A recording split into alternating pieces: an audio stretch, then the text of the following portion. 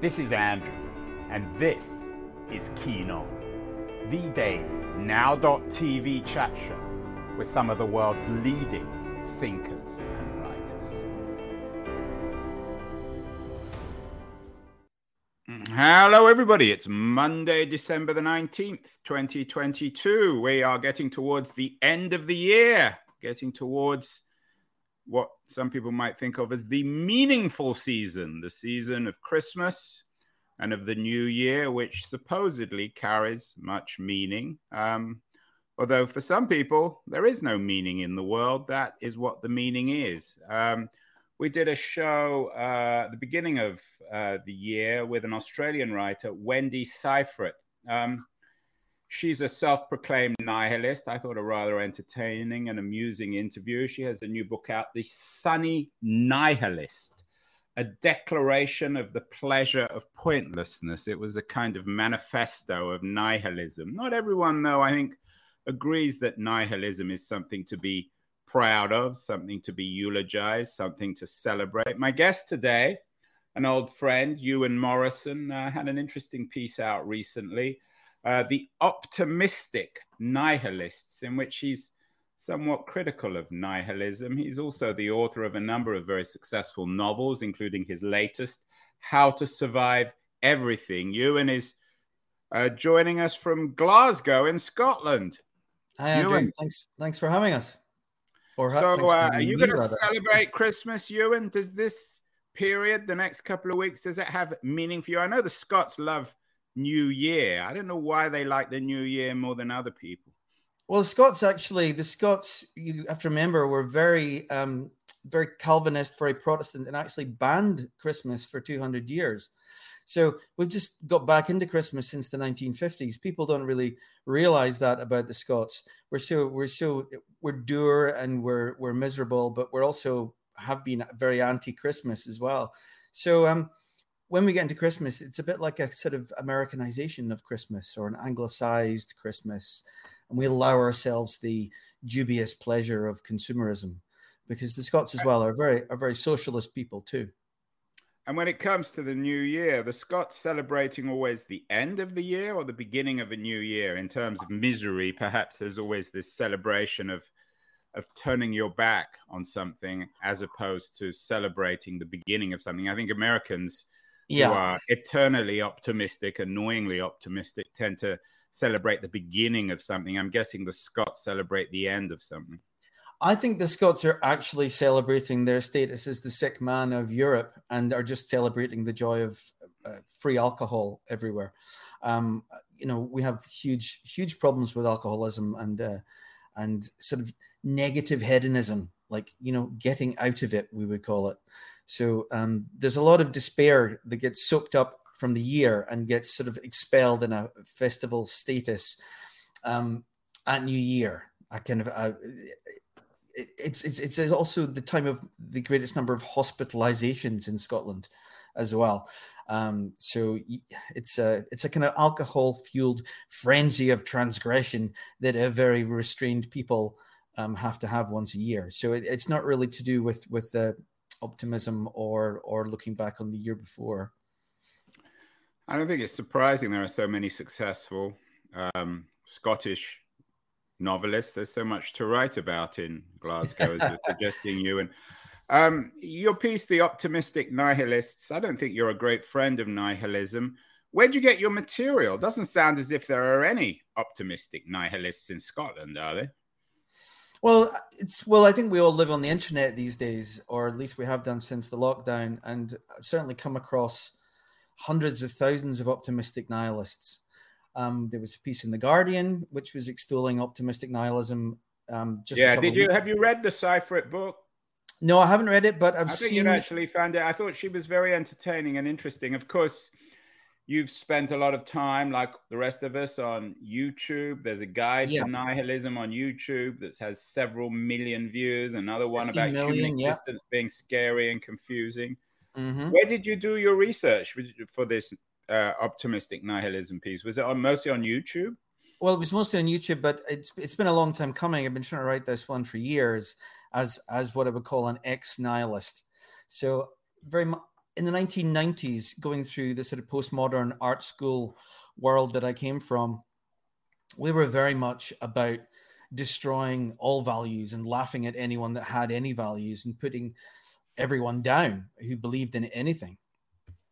So there was a sort of virulent nihilism at work in the 1990s, and it was reflected very much in the kind of culture that we were absorbed with, the YBA British art scene, you know, Damien Hirst, Douglas Gordon, all these destructions and recyclings of previous art, and the music. So there were, you know, there was grunge, Kurt Cobain, Ministry, industrial music. It was a very aggressive, sort of punky form of nihilism. And I think what happened for me anyway in my 30s and then into my 40s was I realized that nihilism, you eventually, after attacking everyone else's values, you have to ultimately attack your own. And you can end up eroding the ground on which you stand. And I think a lot of us realize that you can't be a nihilist parent. You can't teach children to believe in nothing. It's all very well to do it as fun in the early stages of nihilism when you're very much against the world and against everyone else. It's kind of a form of elitism as well. You know, you look down your nose on people who are stupid enough to believe in one religion or another, or a political theory or another. But when you turn nihilism onto yourself, as Friedrich Nietzsche said, you must ultimately do, you have to start questioning your own values. Right, it's the Nietzschean morals. Yeah, I don't know whether we call it the paradox or the Nietzschean play on nihilism, as you say. If you don't believe in anything, then you can't really believe in yourself either. Well, that's, I think, where the optimistic nihilists get it wrong today, because optimistic nihilists talk about how nothing in the world matters, so you might as well have some fun. You know, so they use it as well in a way that's a kind of get out of commitment and get out of a sense of your own failings. So an optimistic nihilist will say, well, I've flunked my exams and my partner's left me and I'm getting thrown out of my apartment next week, but none of this matters. It's not that I'm a failure, because actually looking at the cosmic history of the universe, everything gets destroyed eventually. Nothing has any value. So in a sense, the optimistic nihilist is kind of throwing the baby out with the bathwater. Right. Saying, it's interesting, Ewan, that you mentioned the 90s growing up. I don't know if you know Chuck Klosterman's book, The 90s, but he addresses this issue of nihilism in culture, in particular in Seattle. I think Seattle was the center of that fashionable nihilism in the United States in the 90s. Totally. And, you know, it does disturb me as well that you see parents kitting their kids out with Kurt Cobain t-shirts. I remember going through the process of, you know, the news coming through about exactly what Kurt Cobain had done to himself. You know, putting a shotgun under his chin and blowing his brains out. And it's similar with a lot of the Generation X icons that we had. I mean, there's a horrible list of the people that we worshipped as cultural icons who killed themselves horrifically. So, you know, I used to wear Alexander McQueen jackets, you know, and I discovered he had an addiction problem. And the way that he killed himself was, you know, horrific. The same of Philip Seymour Hoffman, Chester Bennington, and probably the most influential writer of our generation as well, which was David Foster Wallace. So we have a lot of the consequences of nihilism have you know, it's over the last 10 years, we've really seen that our generation, Gen X, has really come a cropper with the nihilism that we played with when we were young, which is Ewan, let's be concrete here. Are you saying that the problem is the legacy of 90s nihilism, or are you saying that it's been reborn in a particularly annoying, optimistic form in the 2020s? I'm saying we should look at the negative impacts that sort of a deeper form of nihilism had on my generation. And I'm at the same time warning that this somewhat superficial nihilism, which is just really a form of hedonism in disguise, that's getting popularized now. We should be very careful about popularizing it, because I do think the nihilism is it's like a sliding slope. you start off with, the playful negation of everyone else, and you end up undermining yourself, and you end up turning into a very much a resentment fueled person, someone who lives really on hatred and negation. Yeah, and that, of course, is Nietzsche. Is Nietzsche the key figure in terms of making sense of nihilism in philosophical terms, in cultural terms? Of course, Nietzsche popularized the notion of ressentiment. You've already brought Nietzsche up. Is he the guy to go to? Is he the go-to guy on nihilism? Yeah, but yes, absolutely. And I think on the one hand, he's also to blame for or rather our culture is to blame for the popularization of Nietzsche. I remember years ago hearing skateboarders, saying things like, if it don't kill you, it's going to make you stronger. And, we've got a number of Nietzsche cliches which have entered into culture, which fuel a sort of hedonistic individualism. But really, we have to go to the sort of final works of Nietzsche, where, in fact, his unfinished book that was compiled from all of his notes in the last year, The Will to Power, and in it he actually admits, although I have said I'm not a nihilist, I have transcended nihilist, I am a nihilist, and I have been a nihilist. And he actually struggles with the problem that it's caused, and struggles to find a way out of it. I mean, he's really the dark hole at the center of the whole thing. He had the courage to go all the way to, as he said, philosophize with a hammer and reevaluate all values. And in a sense, Nietzsche's solution is a false one, because it's so based on this notion that the great human, the Übermensch, can create their own values out of nothing. And I think we look at that now and we go, well, actually, no. What does that mean to create your own values? Yeah, it's interesting. We did a show with a writer called Justin Gregg. He has a new book out, If Nietzsche Was a Narwhal, and it's a book about speciesism and what we can learn from other species. He associates Nietzsche with National Socialism in Germany. I think that's a rather low blow, isn't it? Yeah, I think that's a really low blow, given that most of the left-wing thinkers that we have who are so powerful now, all the postmodernists were Nietzscheans. So Foucault, Deleuze, Kristeva, they were all deeply. They took that sort of. Yeah, the French are not sufficiently original to make up their own nihilism. They have to borrow it from the Germans, right? Well, the French are pretty good at destroying stuff as well, but.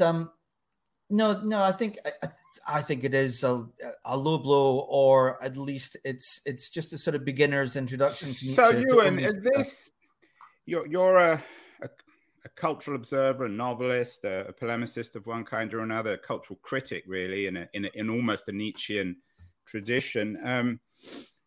Is this permeating our culture without, particularly young people, without anyone kind of knowing about it? Your latest novel, How to Survive Everything, is written with the voice of young people. Is this the center of the heart of our culture without anyone recognizing that it is indeed the heart? Well, I think you're onto something there. I think that we're seeing this with Generation Z, is that there's a terrible sense of meaninglessness that's coming through Gen Z, and they can put it down to certain things, like they sometimes explain it away, talking about climate change, how they feel powerless and they don't know what they're going to do. And also they talk about how they felt really cut off from everybody due to the lockdowns and whatever. But I think it goes much deeper than that. I think it's to do with modern technology, late stage capitalism. I think it's always late stage capitalism. We've been talking about late stage capitalism since the end of the 19th century, Ewan, haven't we? I'm looking for a better phrase than that. Okay, techno-capitalism, shall we call it? As long as we don't use the word post late stage capitalism. No, we've been in post since about the 90s. Or maybe post neoliberalism. But certainly, we're not going to blame it all. I mean, you and I we've done a lot of similar writing and thinking on the internet. Yeah. We can't blame it all on the internet, can we? No, I know, but at the same time, I think that there is a form of social alienation that cuts us off from each other and makes meaning harder to access. So for Gen Z, you've got this huge growth in depression and self-referral for mental illness. Some reports show that it's up by about 50%. So that is concerning. There's a motivation. To put it mildly, I get the sense, and some of this is anecdotal, and we always, of course, borrow anecdotes from our own kids, but there's an apocalyptic quality to what you call Gen Z or the younger generation, and it's hard to understand where they're getting it from. I mean, they can, of course, point to the climate crisis, but you've lived in Glasgow, at the heart of the apocalypse. It always will be, and it always was, and always will be. I mean, the apocalypse is always around us. It's not new in the 2020s, is it? No, not at all. I mean, if you look at the Christian history, there have been 124 different instances of people declaring that the apocalypse is going to happen next year. And then it just never happens. And isn't that to be? I actually have to admit that I'm a big admirer of Nietzsche. Wasn't that Nietzsche's warning that Christian values would invade our culture without Christianity? So you have apocalyptic thinking. Yeah. You have the notion of alienation and all the rest of it without any broader belief system. Wasn't that his great warning? Well, yes, it was that we would have all the forms of Christianity, the Christian morality, the Christian apocalyptic thinking without the form of the religion behind it and without the redemption. So, I mean, I think he's absolutely right in that sense, but he was right also with this in the 20th century too. The rise of totalitarianism, Nietzsche saw as being kind of ghosts of Christianity, the notion of equality, he thought. And it's what he calls, I mean, it's probably not politically correct language these days, the slave mentality. Exactly, yeah. But, the secular religions that we're seeing now, they are Christian apocalyptic cults in all but name. I agree. Yeah. And they're particularly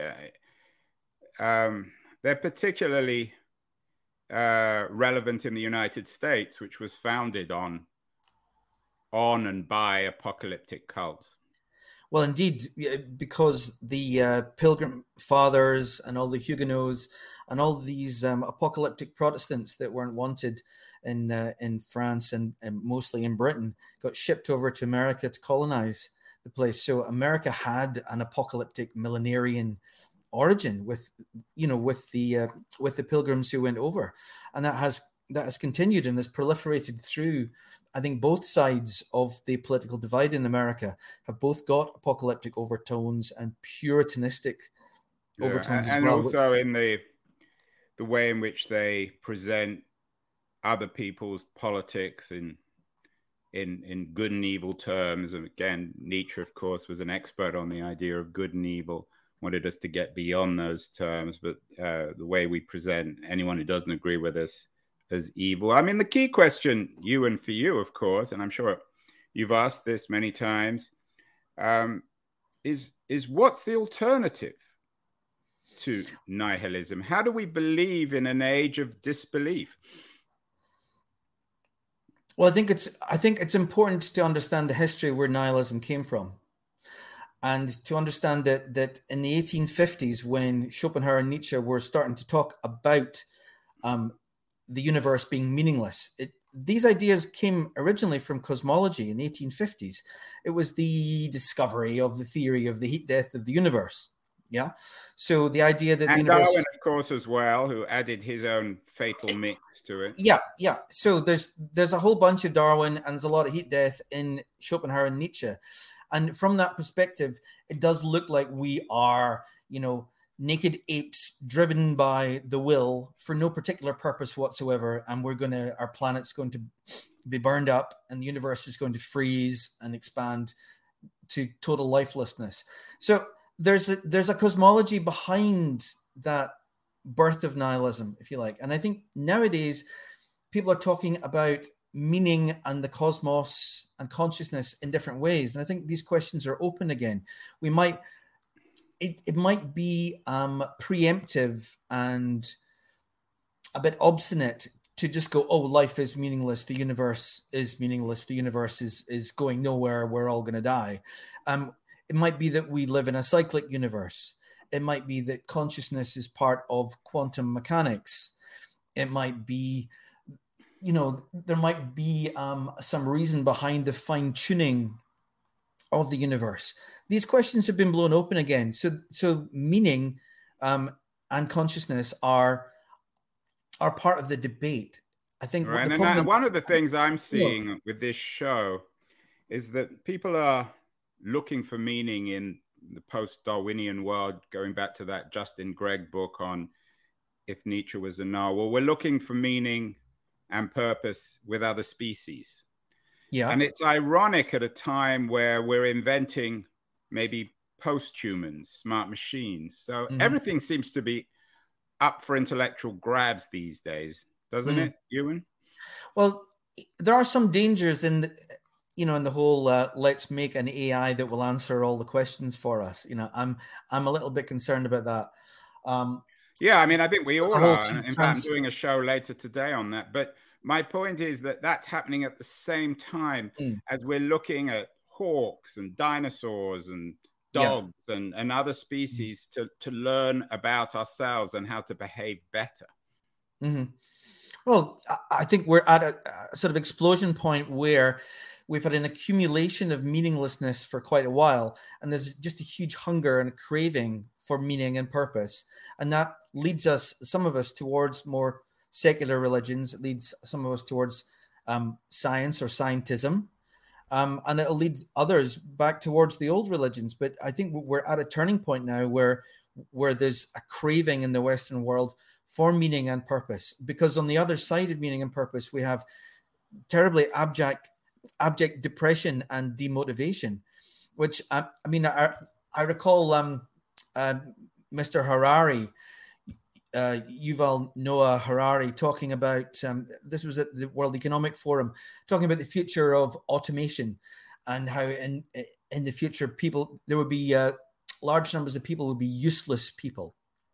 I mean, I think looking at that kind of technological future, useless people are also people who've not got any meaning in their lives as well. So have you read Clara and the Sun? That's very good on that's the Ishiguro book. It's a sort of friendly AI. Yeah. And remember, Nietzsche was envious of cows because they had completely meaningless lives, but they weren't aware of it. I don't know whether we can become cows. Can we, Ewan? Remember he wrote, I don't remember where he wrote, but he wrote about the cow in the field just munching and happily going about its business because it didn't have any thoughts. Well, yeah, if I was to stick this pen into my frontal lobe, I could become like a cow quite quickly. I think Nietzsche really was talking about that almost facetiously, though, or in a comparative way, because he was not really one for dreaming of perfect idols and man in a prelapsarian state where he's back to nature. But it may not have been an accident that he embraced the horse before. The horse in Turin, on a Turin street before he, quote unquote, went mad. So certainly the issue of other species might be one way out of our nihilist labyrinth. Do you think? Well, I think the notion of care and caring for someone or something, it might just be that animals at the moment are a way that we're seeing what being is. So we're feeling something in common with other animals. I don't know if you've ever had that experience when you see an ape in a cage and you look into each other's eyes. There's this sense of this tangible, common something. It's very powerful feeling. I had it with a gorilla. The gorilla stared at me and I felt overwhelmed with sort of compassion and connection for that gorilla. What about the act, Ewan, you're a successful novelist, the act of creativity, of getting into other people's minds and skins? Is that a way out of nihilism? Your book, your latest novel, How to Survive Everything, is an attempt to get into the heads of teenagers. Is that one way out of our nihilist trap? Well, I think the nihilist problem is that it does isolate you. It makes you go into yourself and see everyone else around you who's not a nihilist as foolish. So I think what's lacking in that is sort of compassion for the human need to believe in things, and compassion for people who have different belief systems than you do. How to Survive Everything is about a teenager who's caught between two parents with entirely different belief systems. So she has to, on the one hand, deal with a father who is a conspiracy theorist who believes that the world is ending. She has to deal with her mother, who's a very pragmatic, modern career woman. And she's torn, the protagonist. And they're making it into a TV series. Congratulations, Ewan. That's going to be a lot of fun. Oh, yeah, I think so. It'll be, survivalists in the middle of nowhere battling over the meaning of life. But you're in a privileged, and then I use that word carefully because sometimes people use it polemically, but you're in a privileged position as a writer. I mean, you don't struggle with nihilism personally, do you? I definitely struggled with it over the years. I lost, in about 2014, I lost 3 years to really severe depression, which coincided actually with studying nihilism or asking the big questions of nihilism. It also came after the death of my father. So I was asking core questions like, what is the point of being? And how did you get out of it? Drinking, I hope. No. In fact, I stopped drinking. So I stopped drinking 9 years ago because I realized actually that my father had struggled with nihilism and depression all of his life as well. And then my grandfather had too. My grandfather was a church minister who renounced his faith, became an alcoholic, and killed himself. So we had this sort of knock-on question through the generations of my family about, meaning in life and purpose and faith. So this all sort of rollerballed into 2015 for me, where I was just unable to work or to do anything much because, the nothingness of the universe just sat very, very heavily on me. And I was quite sick, the with universe nihilism. looked like a nothing burger. I know you think that's the core That's right. phrase associated with optimistic nihilists. Ewan, we did right. a show recently with the novelist Allegra Goodman.